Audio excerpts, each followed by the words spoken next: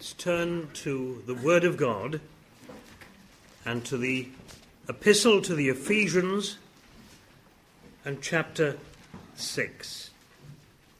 Chapter 6 of the Epistle to the Ephesians.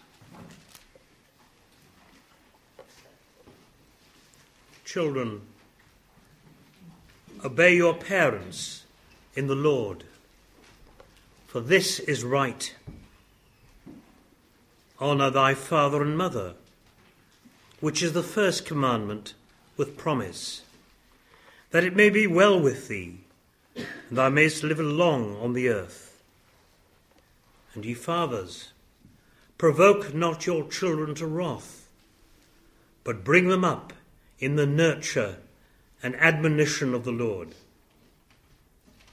Servants, be obedient to them that are your masters, according to the flesh, with fear and trembling, in singleness of your heart, as unto Christ. Not with eye service as men pleasers, but as the servants of Christ, doing the will of God from the heart.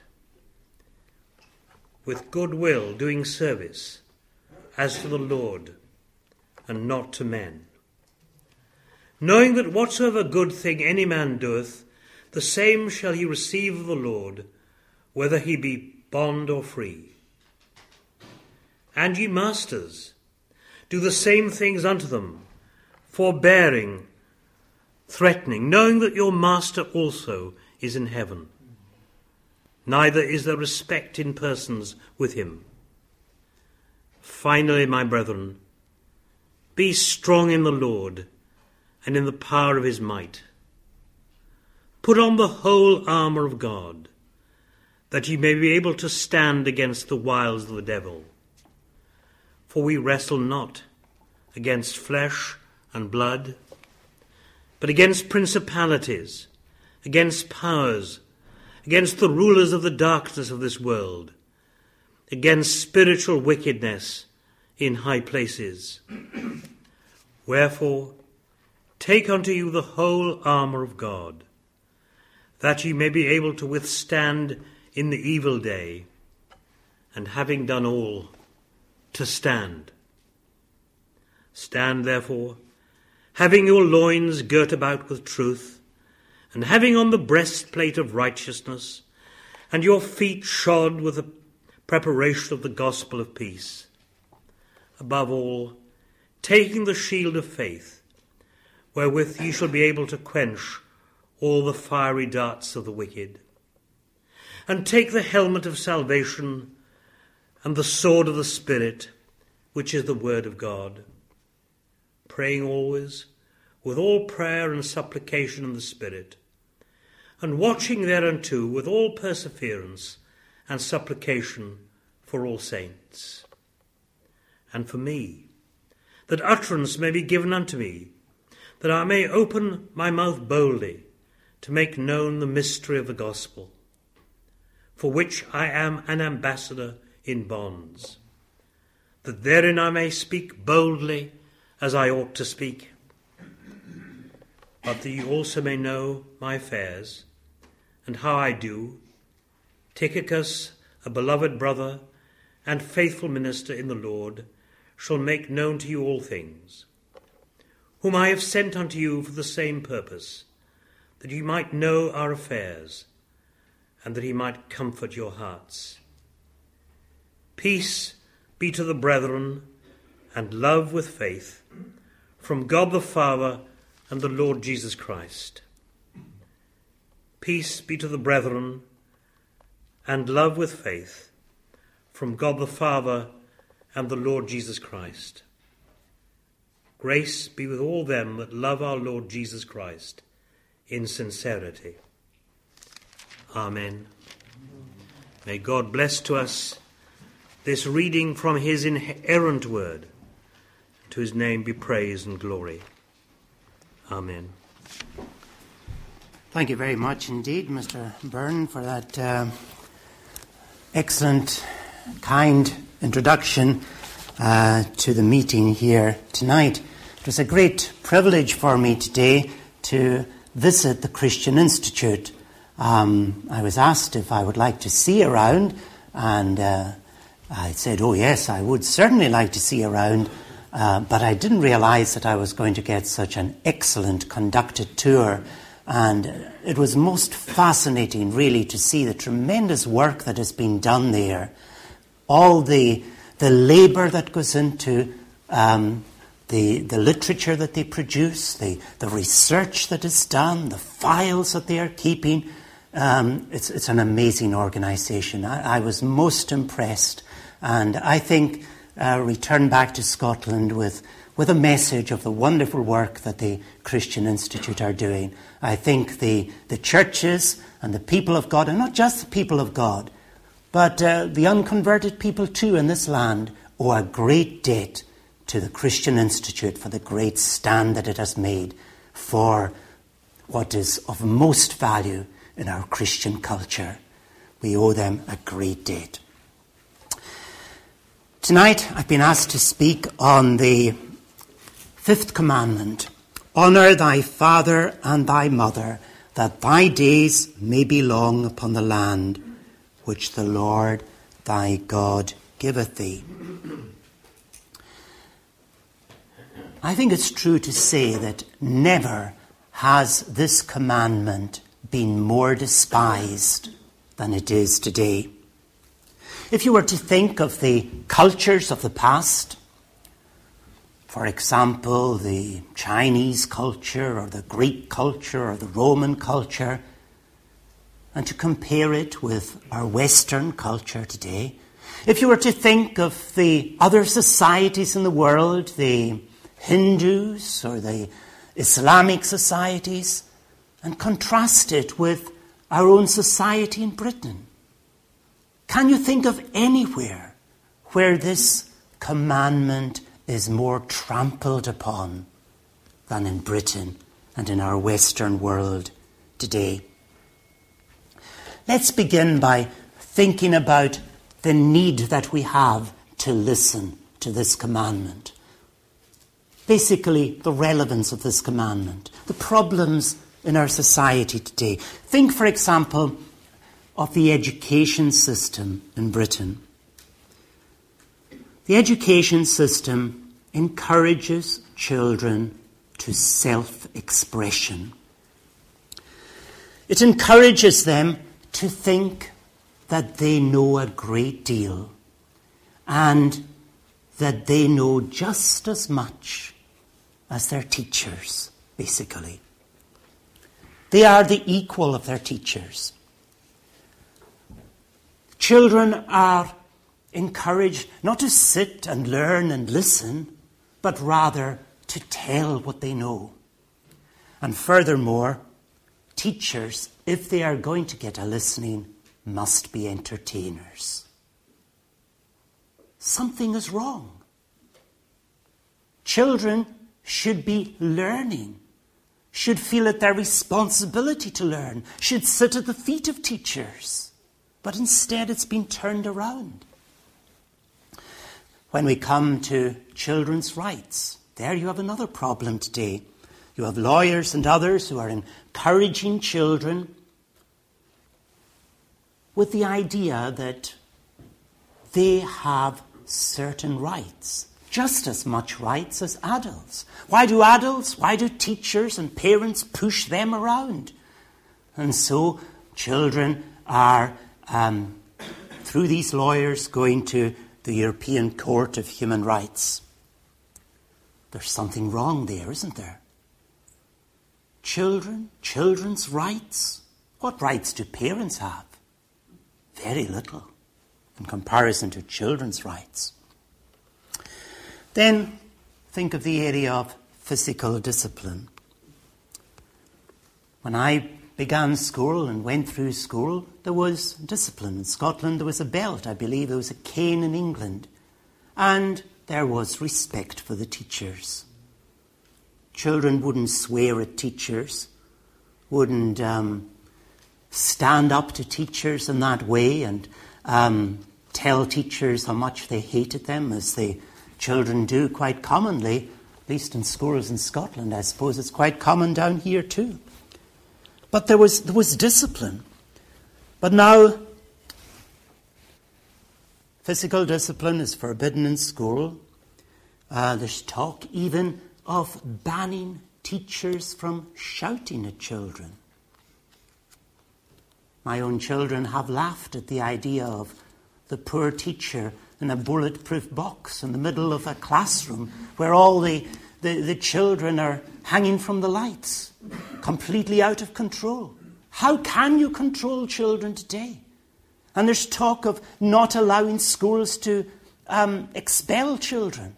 Well, what can you do to get the child to sit down and listen? And of course, you'll be aware that there's this law going through Parliament at the moment. Tomorrow, they will be debating this law to ban parents from smacking their own children. Or rather, if parents cause any redness or any tenderness upon their children, or any emotional hurt to their children, these parents can find themselves guilty before the law courts. There's something far wrong in our society, isn't there? Think of another area, contraceptives. Children under the age of 16 can go to the doctor and, without their parents' consent, get contraceptives. And one even hears from time to time of children, young girls, getting abortions without their parents knowing about it. Parents are left to pick up the pieces, to try and sort out all the psychological problems and the spiritual problems. And the children, supported by the government, basically in rebellion.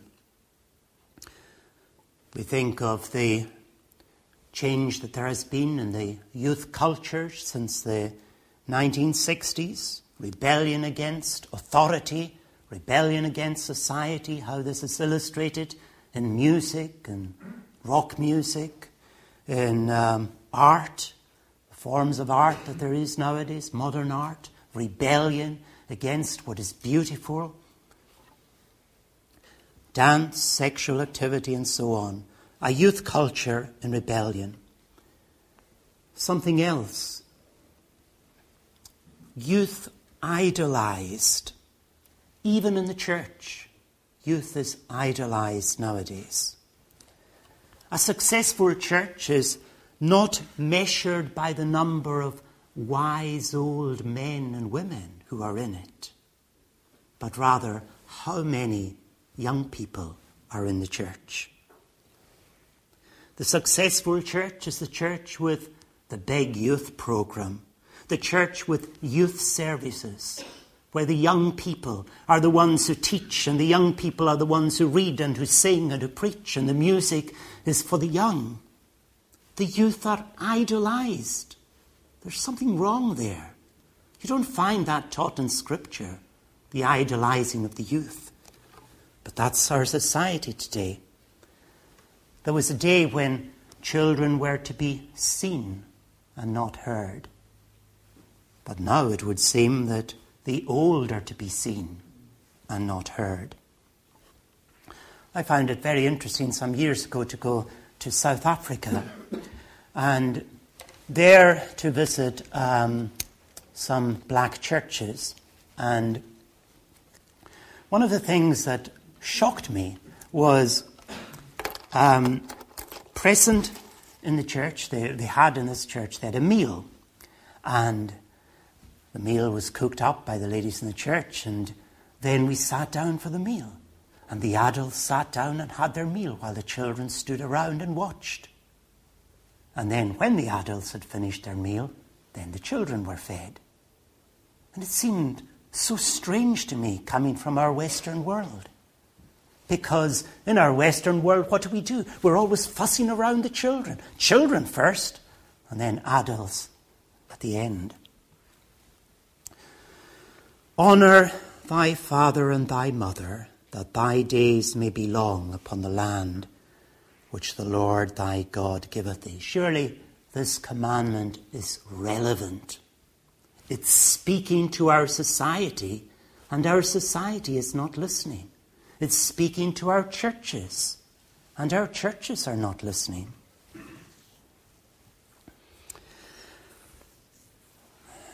Let's turn then from looking at the relevance of the commandment to think about the place of the family. Remember some years ago, the Conservative government under John Major, he had this Back to Basics campaign, return to family values. It sounded great, it was exciting. The importance of the family. And as Christians we would agree wholeheartedly. But it failed. It failed because of the hypocrisy of so many of our members of Parliament, and particularly of our government. Saying one thing, and oh, how the media loved to talk about their lives, their private lives. And it's no use preaching something you don't practice. That was part of the problem. And the other problem was, of course, the loss of nerve due to the vocal minorities. Certain vocal pressure groups in our society. And it's so hard for our members of Parliament and our government to stand up to these vocal minorities and pressure groups. From the Bible's point of view, the family is fundamental. It's the basic unit of society. If the family is healthy, society is healthy. And society will never be healthy unless there are healthy families. It's families that make communities and that make society. Remember when God created Adam and Eve. God first created Adam. And he looked at Adam and he said, "It is not good for man that he should be alone." And so he created Eve.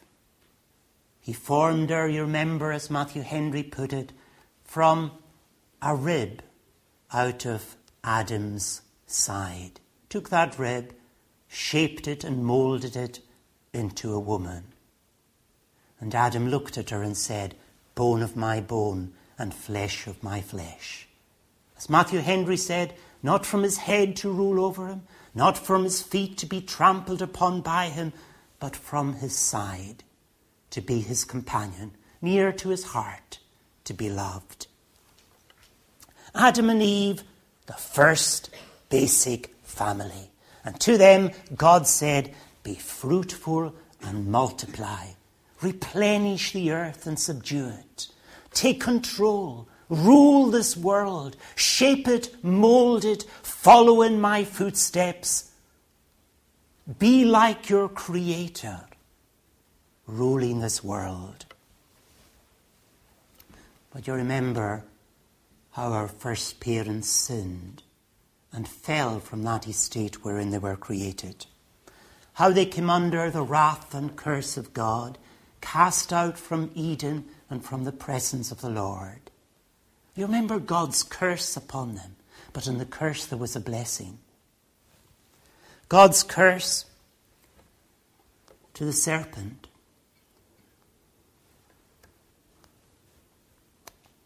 The seed of the woman shall bruise the serpent's head. Serpent, Satan, the seed of the woman, Christ. Christ shall crush the serpent's head. The curse upon Adam, by the sweat of thy face. Yes, you will have to sweat. But by the sweat of thy face, thou shalt eat bread. You are to work, Adam, and to provide for your family. And it will involve sweat and toil, but you shall eat bread. God will provide. So there was the gospel. the seed of the woman who was going to come to crush Satan. And then there was the providence, the provision for the family. The man sweating, but together they eat bread. And then the woman, the sorrow and the pain she would have in childbearing. Yes, the curse, the pain, but at the same time, the wonder of it, a child born. And what a wonderful thing that is, to see a child in our own image. Part of us, a real, live human being, come from us, like us, sharing our bodies, and with a never-dying soul. There's something wonderful in that. In sorrow shalt thou bring forth children. The family was there. Notice the family. As these curses coming down, yes, but there's a gospel for the family, a saviour for the family, yes, and there is one who will provide food for the family, and children will be born into the family. As we go on through the Old Testament, we read of the days of the flood, and of this godly man Noah, who preached for 120 years. And his message was rejected. Apart from his family. Notice the Christian family. Noah and his wife and his 3 sons and their 3 wives. They entered the ark, and these 8 were saved. The family again. We come to Abraham, called out of Ur of the Chaldees to follow God. Get thee out of thy country and from thy kindred and from thy father's house unto a land that I will show thee. And I will be a God unto thee, and thou shalt be my servant. And Abraham went out, and his wife, and also his nephew Lot. And they went to the promised land, and you had the family. Family moving around. And they were prospering. And Abraham said to Lot, choose where you want to go. And Lot chose to go and pitch his tent towards wicked Sodom. He shouldn't have. Shouldn't have left the side of Abraham, that blessed family. Even although it was difficult, even although they might not have prospered that much. They had plenty. But he looked at the lush pastures, and he thought of the wealth that he would gain in Sodom. And eventually his home was in Sodom. And one day he had to leave that home. And everything he had behind, and it was all burnt up. And he found himself alone, even having lost his wife, just with 2 of his daughters. The family is stressed as so important.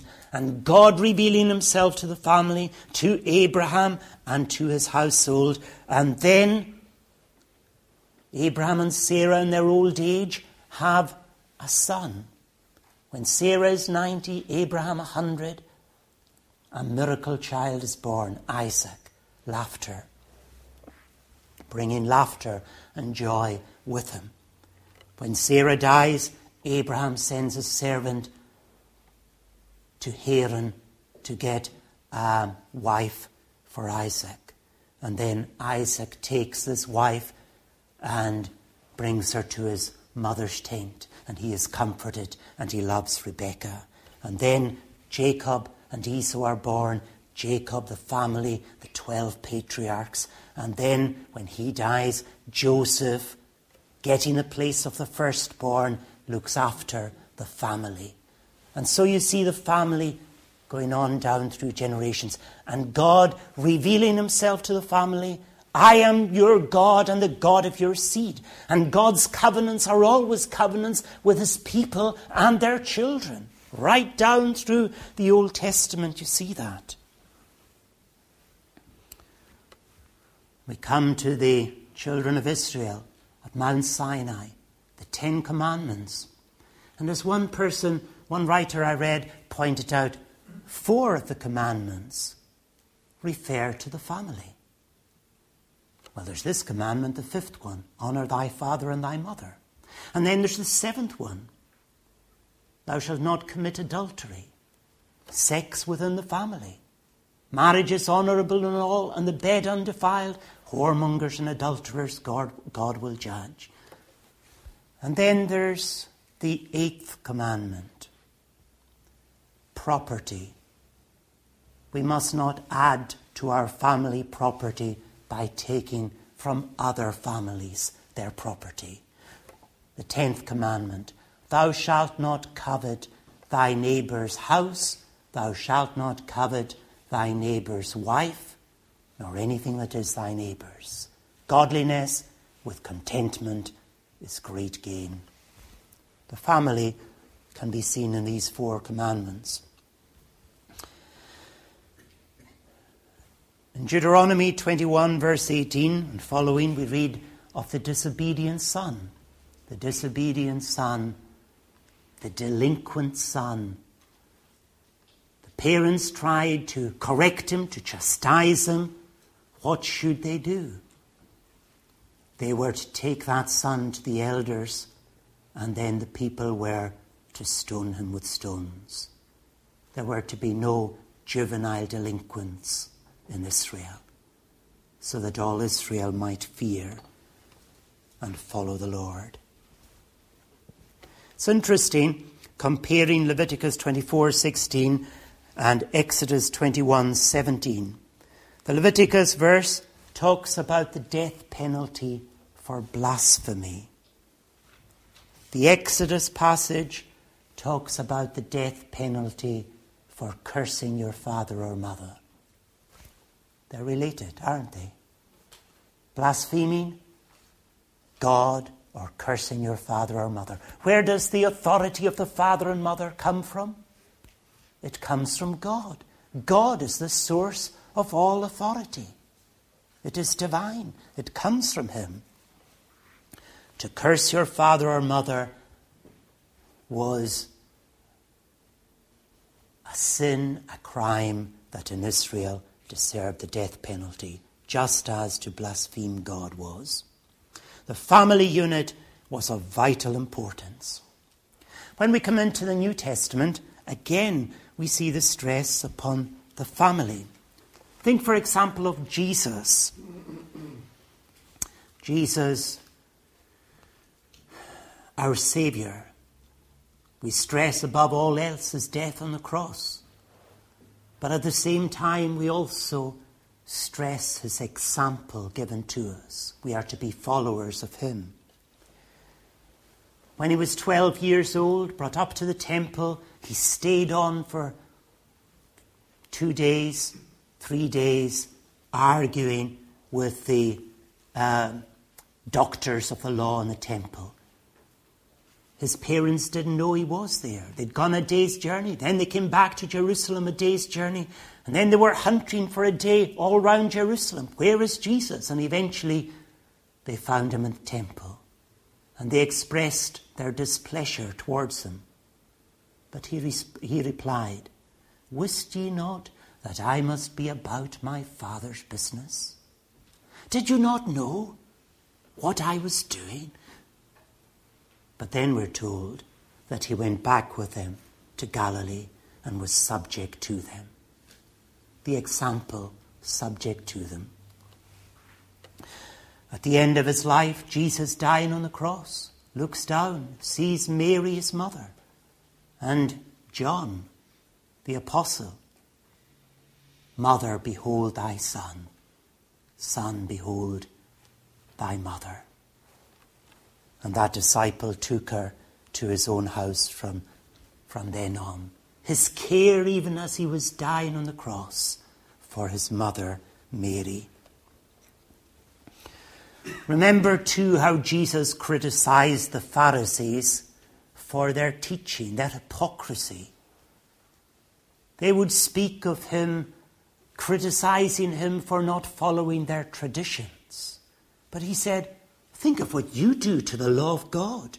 God says, honour your father or mother. And you say, it is Corban. I'll give it to the temple. Corban, that meant that some money, something that might have helped poor parents, was dedicated to the temple. So that the individual who dedicated it could keep it for some time, using that money or whatever, but eventually would give it to the temple. Didn't have to give it to his parents because he had dedicated it to the temple. And his parents were neglected for the sake of the church. And that's wrong. That's wrong. Charity begins at home. We must look after our own. We must look after those whom God has given us. And we must show love to them and provide for them. Remember how God said through Samuel to Saul, to obey is better than sacrifice, and to hearken than the fat of rams. But Christ at the same time placed limits upon obedience to parents. Remember how he said, "He that loveth his father or his mother more than me cannot be my disciple." If a father or mother will stand in our way, then if they will try and keep us from Christ and from following the Saviour, we must follow God rather than men. Jesus taught that quite clearly. Paul's teaching was the same. We read together in Ephesians chapter 6, verse 1, "Children, obey your parents in the Lord." Obey your parents, yes. There is a qualification, of course, in the Lord. You are obeying God first. And then as you obey God, you obey your parents. Paul says if a man will not provide for his own family, he is worse than an infidel, worse than a heathen. 1 Timothy 5, verse 8. Yes, we must provide for our own. And verse 10 of that chapter says that to bring up children is a good work. If one of the widows had brought up children, she was to be praised for that. It is a great work because the family is so important. And it's such an important work to bring up children for the Lord. That's a great work. Happy, healthy families lead to a happy, healthy society, a happy, healthy country. Now I want us to look at some modern attacks on the family. Think, for example, first of all, of the Civil Partnership Bill. This bill wants to confer the rights of marriage, the rights and benefits, as it were, of marriage upon homosexual couples, lesbian couples, and so on. They are to be regarded as married in all but name. This bill will be debated in the next few weeks further. What is that doing? It is undermining marriage. It is regarding marriage as just a partnership based upon sexual lust. But what is marriage? Marriage is an institution of God. It is something that God made and God gave at the beginning. Right back there in the Garden of Eden where God performed the first marriage, bringing Adam and Eve together. Whom God hath joined together, let not man put asunder. That's how Christ referred to marriage. And in every marriage, God is present. Whom God hath brought together, let not man put asunder. Marriage is an ordinance of God. It is special. And it is vital to the good of society. It is essential for healthy children and happy children. So that Civil Partnership Bill is an attack on marriage and an attack on the family. It's trying to undermine marriage. And then in our society today, secondly, we have easy divorce. When I grew up in Stornoway in the Western Isles, marriage was for life. Divorce was very rare. There were occasional people who were divorced, but it was very rare. Nowadays, every second person is divorced. Marriage has been destroyed. And children's lives are being destroyed. The stability is gone. Parents have a minor disagreement. And instead of working through it, instead of seeking help to overcome it, they just go their separate ways. Or maybe one parent feels a bit fed up with their marriage, feels lust for somebody else, and so the marriage breaks down and away they go. I was hearing just recently through a friend of a Christian church down here in England, and a good evangelical church, and in this church there was a young couple. And this young couple, both professing Christians, were attending the church. Some in the church were a little concerned that they weren't showing a great deal of interest and commitment, but then recently the wife had been showing increasing interest in coming along to prayer meetings and Bible studies, and things were looking up. But the husband had to go away on a training course.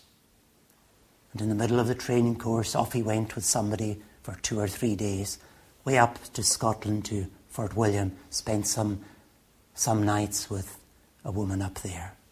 And then he came back home, thinking all was fine. Well, I just had an affair.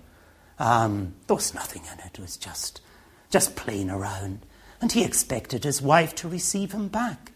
And he was horrified when she wouldn't.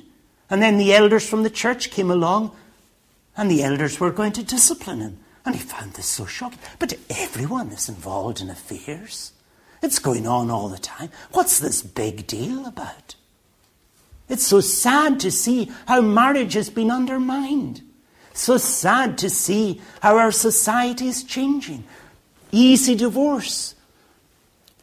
And then permissiveness. Multiple partners. Not getting married. Or after they get married, affairs. And all this destroying marriage. And children are seen as just accessories.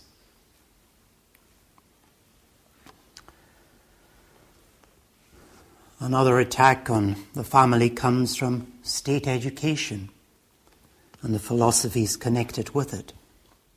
The idea is that the state is the true parent. The state knows what should be taught to the children and what should not be taught. You mustn't teach creation to the children. You mustn't teach Christianity to the children. You mustn't teach about sin and hell. That would be indoctrination. It's all right to indoctrinate them in atheism, but certainly not in Christianity. So that's another problem area. And a further attack is made on the family in an area I've touched on before, and that is discipline. The intrusion of legislation into the family, anti-smacking legislation. So we have all these attacks on the family. I want us to come now to look at, in the fourth place, to look at the duty of children towards their parents. Honour thy father and thy mother. Honour means respect, reverence, fear, in a good sense of fear. The fear of the Lord is the beginning of wisdom. That loving respect for God. That's where wisdom starts. And children are to have that loving respect for their parents. That's God's order, that parents should rule and children should obey. And should obey their parents as to the Lord, as obeying the Lord, because the parent has been placed in that position by the Lord and has authority from the Lord to teach, to guide, to rule the children.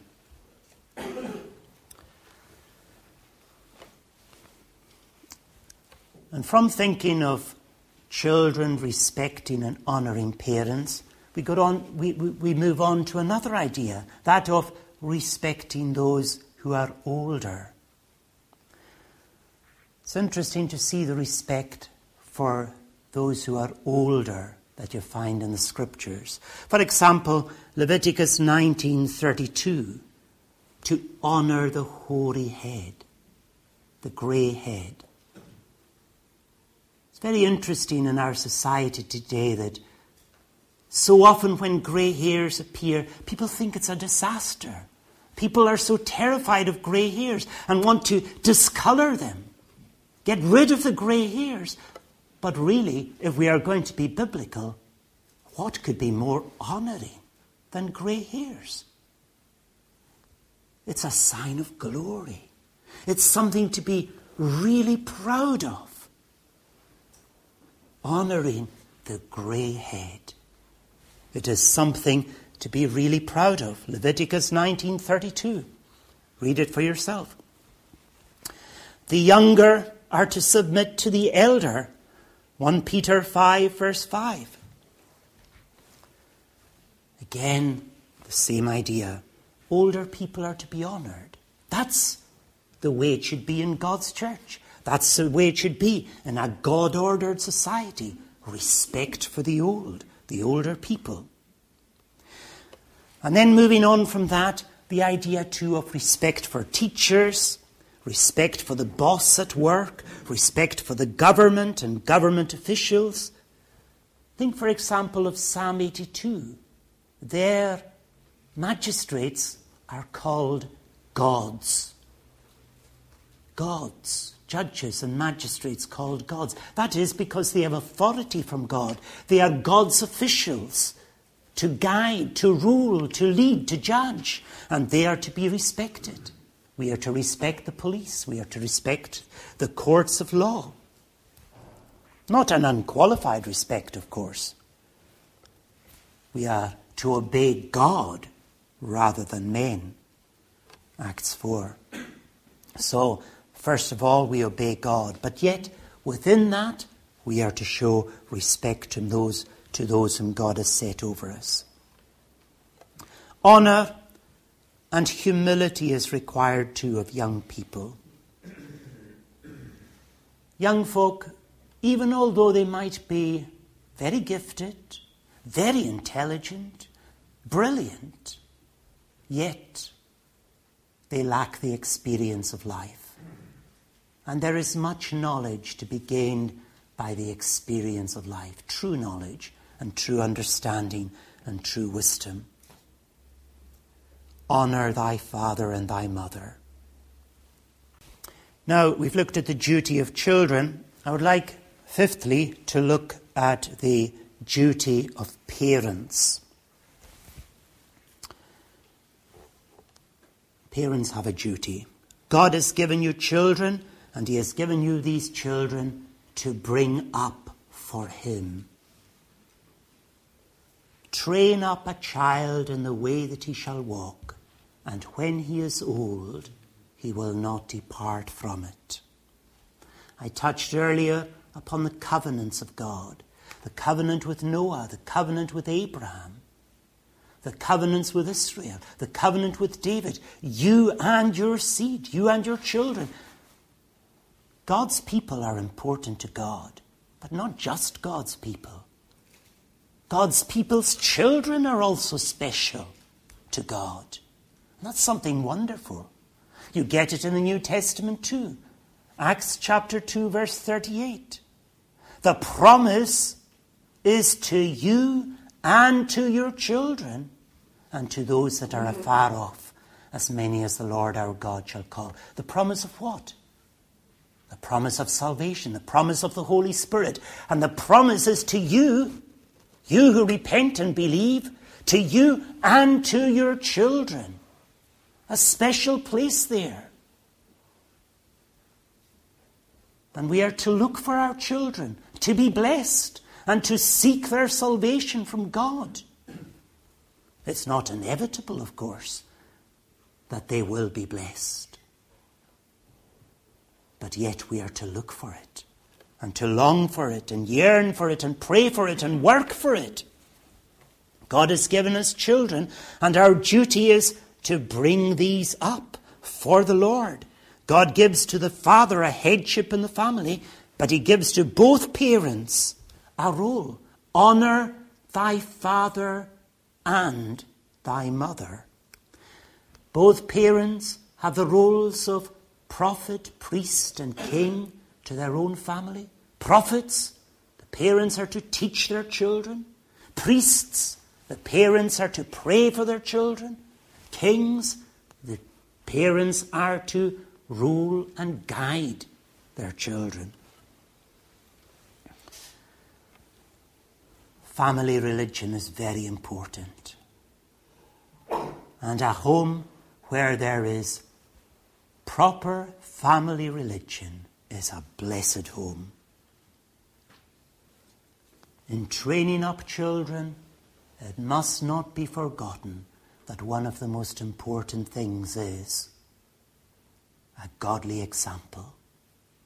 It's useless to give the best of teaching to your children if you are not consistent in your life. Children are very perceptive, and they're watching you all the time. And that's why it's so important to seek God's grace, to live godly lives before our children. And surely there is nothing that makes the impact upon our children so great as a godly example.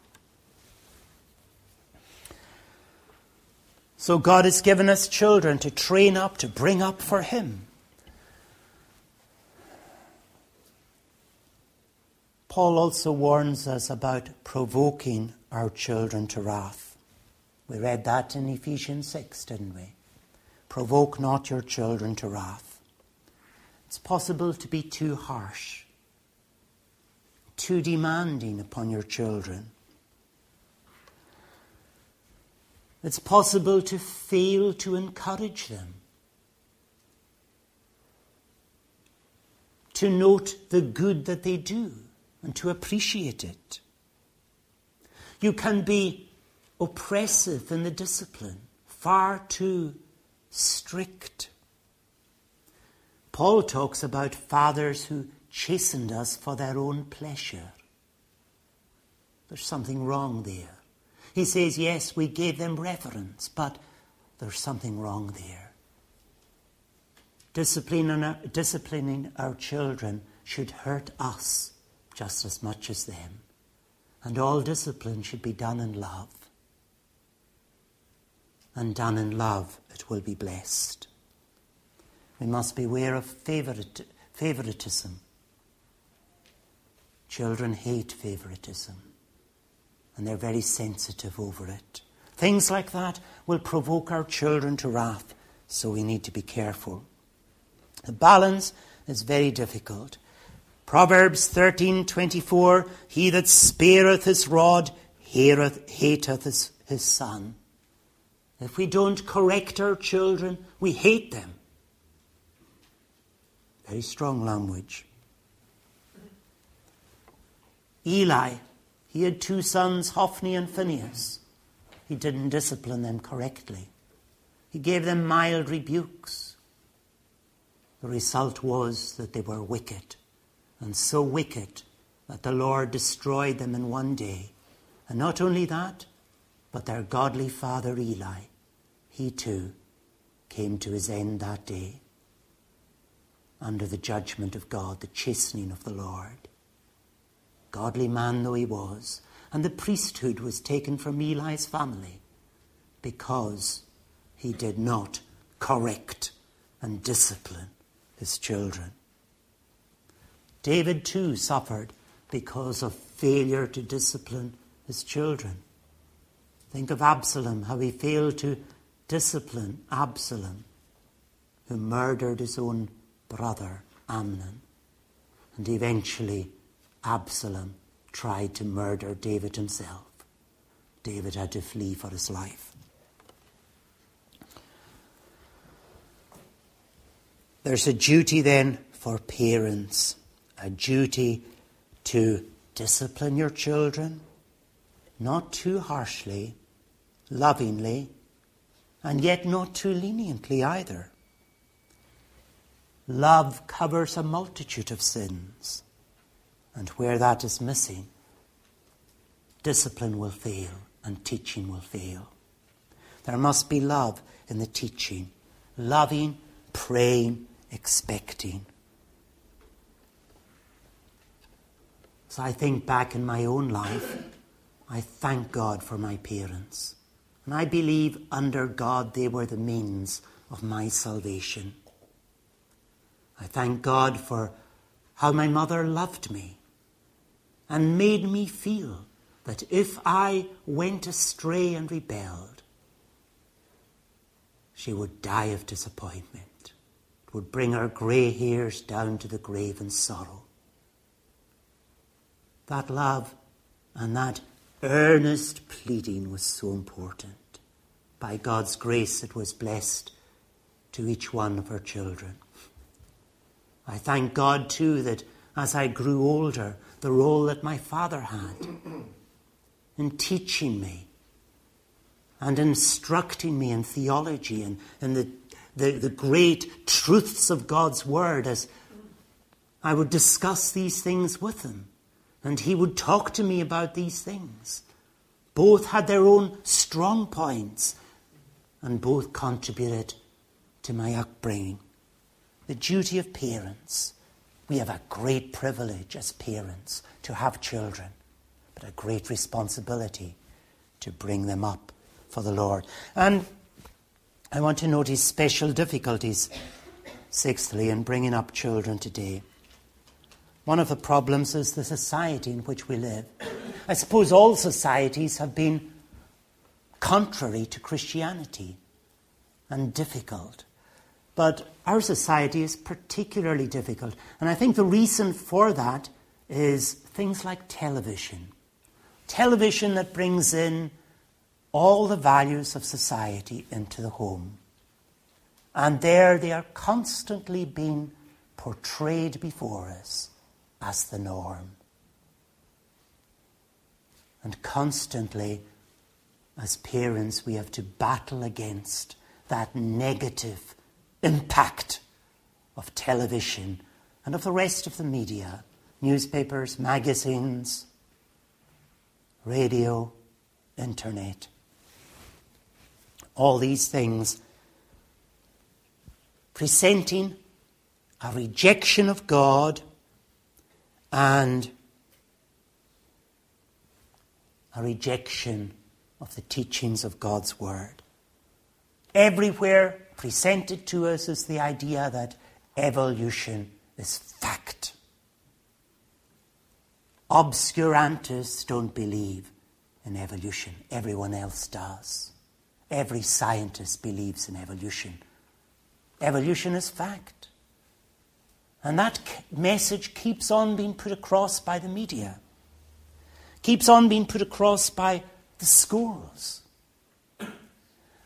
And so young people growing up are constantly subjected to it. And along with that comes the thought, life is just chance. The universe came by some explosion thousands of millions of years ago.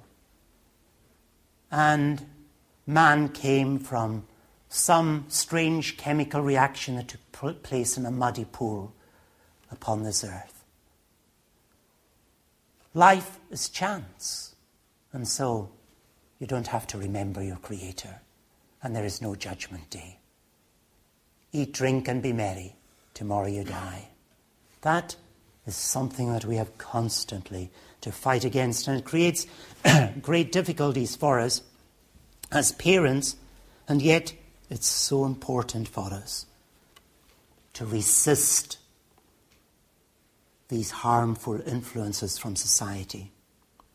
Something else that society teaches is that there's no such a thing as original sin. You see a little baby, a little toddler. Oh, they're so innocent. These beautiful little babies. And you in the church, you teach that these babies are sinners, born in sin, shapen in iniquity. These lovely little babies. Well, that is what the Bible teaches us. They are sinners, born in sin. They're not little angels.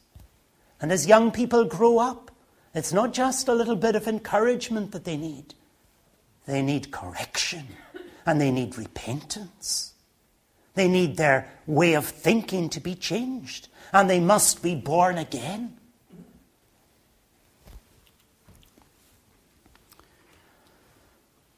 Yeah, there are all these influences in society that we must contend with.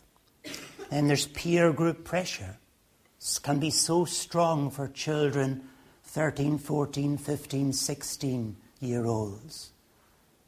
Particularly girls, I think, even more so. How difficult it can be to be different. And yet our children must be different. If they're not different, they're carried away with a flood. We have to strengthen our children to stand against this tremendous pressure that is upon them to conform. Be one of the group. Do what we do. Enjoy what we enjoy. Dress the way we dress. Be one of us. And if you're not one of us, you're an outsider. You're regarded as a leper. And that can be very difficult. So that's another problem as we try to bring up our children. And then interference also from social workers and perhaps even from the police and courts, government. From time to time one hears of Christian parents who are trying their best to bring up their children, and someone makes a complaint. Maybe a totally malicious complaint. Perhaps a teacher or a social worker. And then this family is investigated. Maybe the child is taken into care. Or maybe there's a split in the marriage, and one party in the marriage who's not a Christian, maybe, or is a Christian and has backslidden, makes complaints against the other party. And a loving mother may be trying her best to bring up her children for the Lord, and the children are taken away from her. These things can be very, very hard to cope with. So there are these special difficulties in bringing up children today. But I want to end on a positive note. This commandment has a promise connected with it. Honour thy father and thy mother, that thy days may be long upon the land which the Lord thy God giveth thee. Children, honour your parents, that your days will be long and will be blessed and will be happy. And all other things being equal, those who honour their parents, not just as children, but also as adults, because there's no limit to it. Honour thy father and thy mother in their old age as well. Love them and care for them and do what you can for them, that your days may be long upon the land which the Lord thy God giveth you. All other things being equal, you will live long and have a blessed life. Sometimes, though, it's God's will to take obedient, parent-honouring children home to be with himself. But one thing you can be sure of is that those who love the Lord and love their parents and honour them, they will live a long life forevermore in heaven, blessed by God forevermore. And as parents, let us also remember that as we diligently and faithfully try our best to bring up our children for the Lord, we will have happy homes and blessed homes.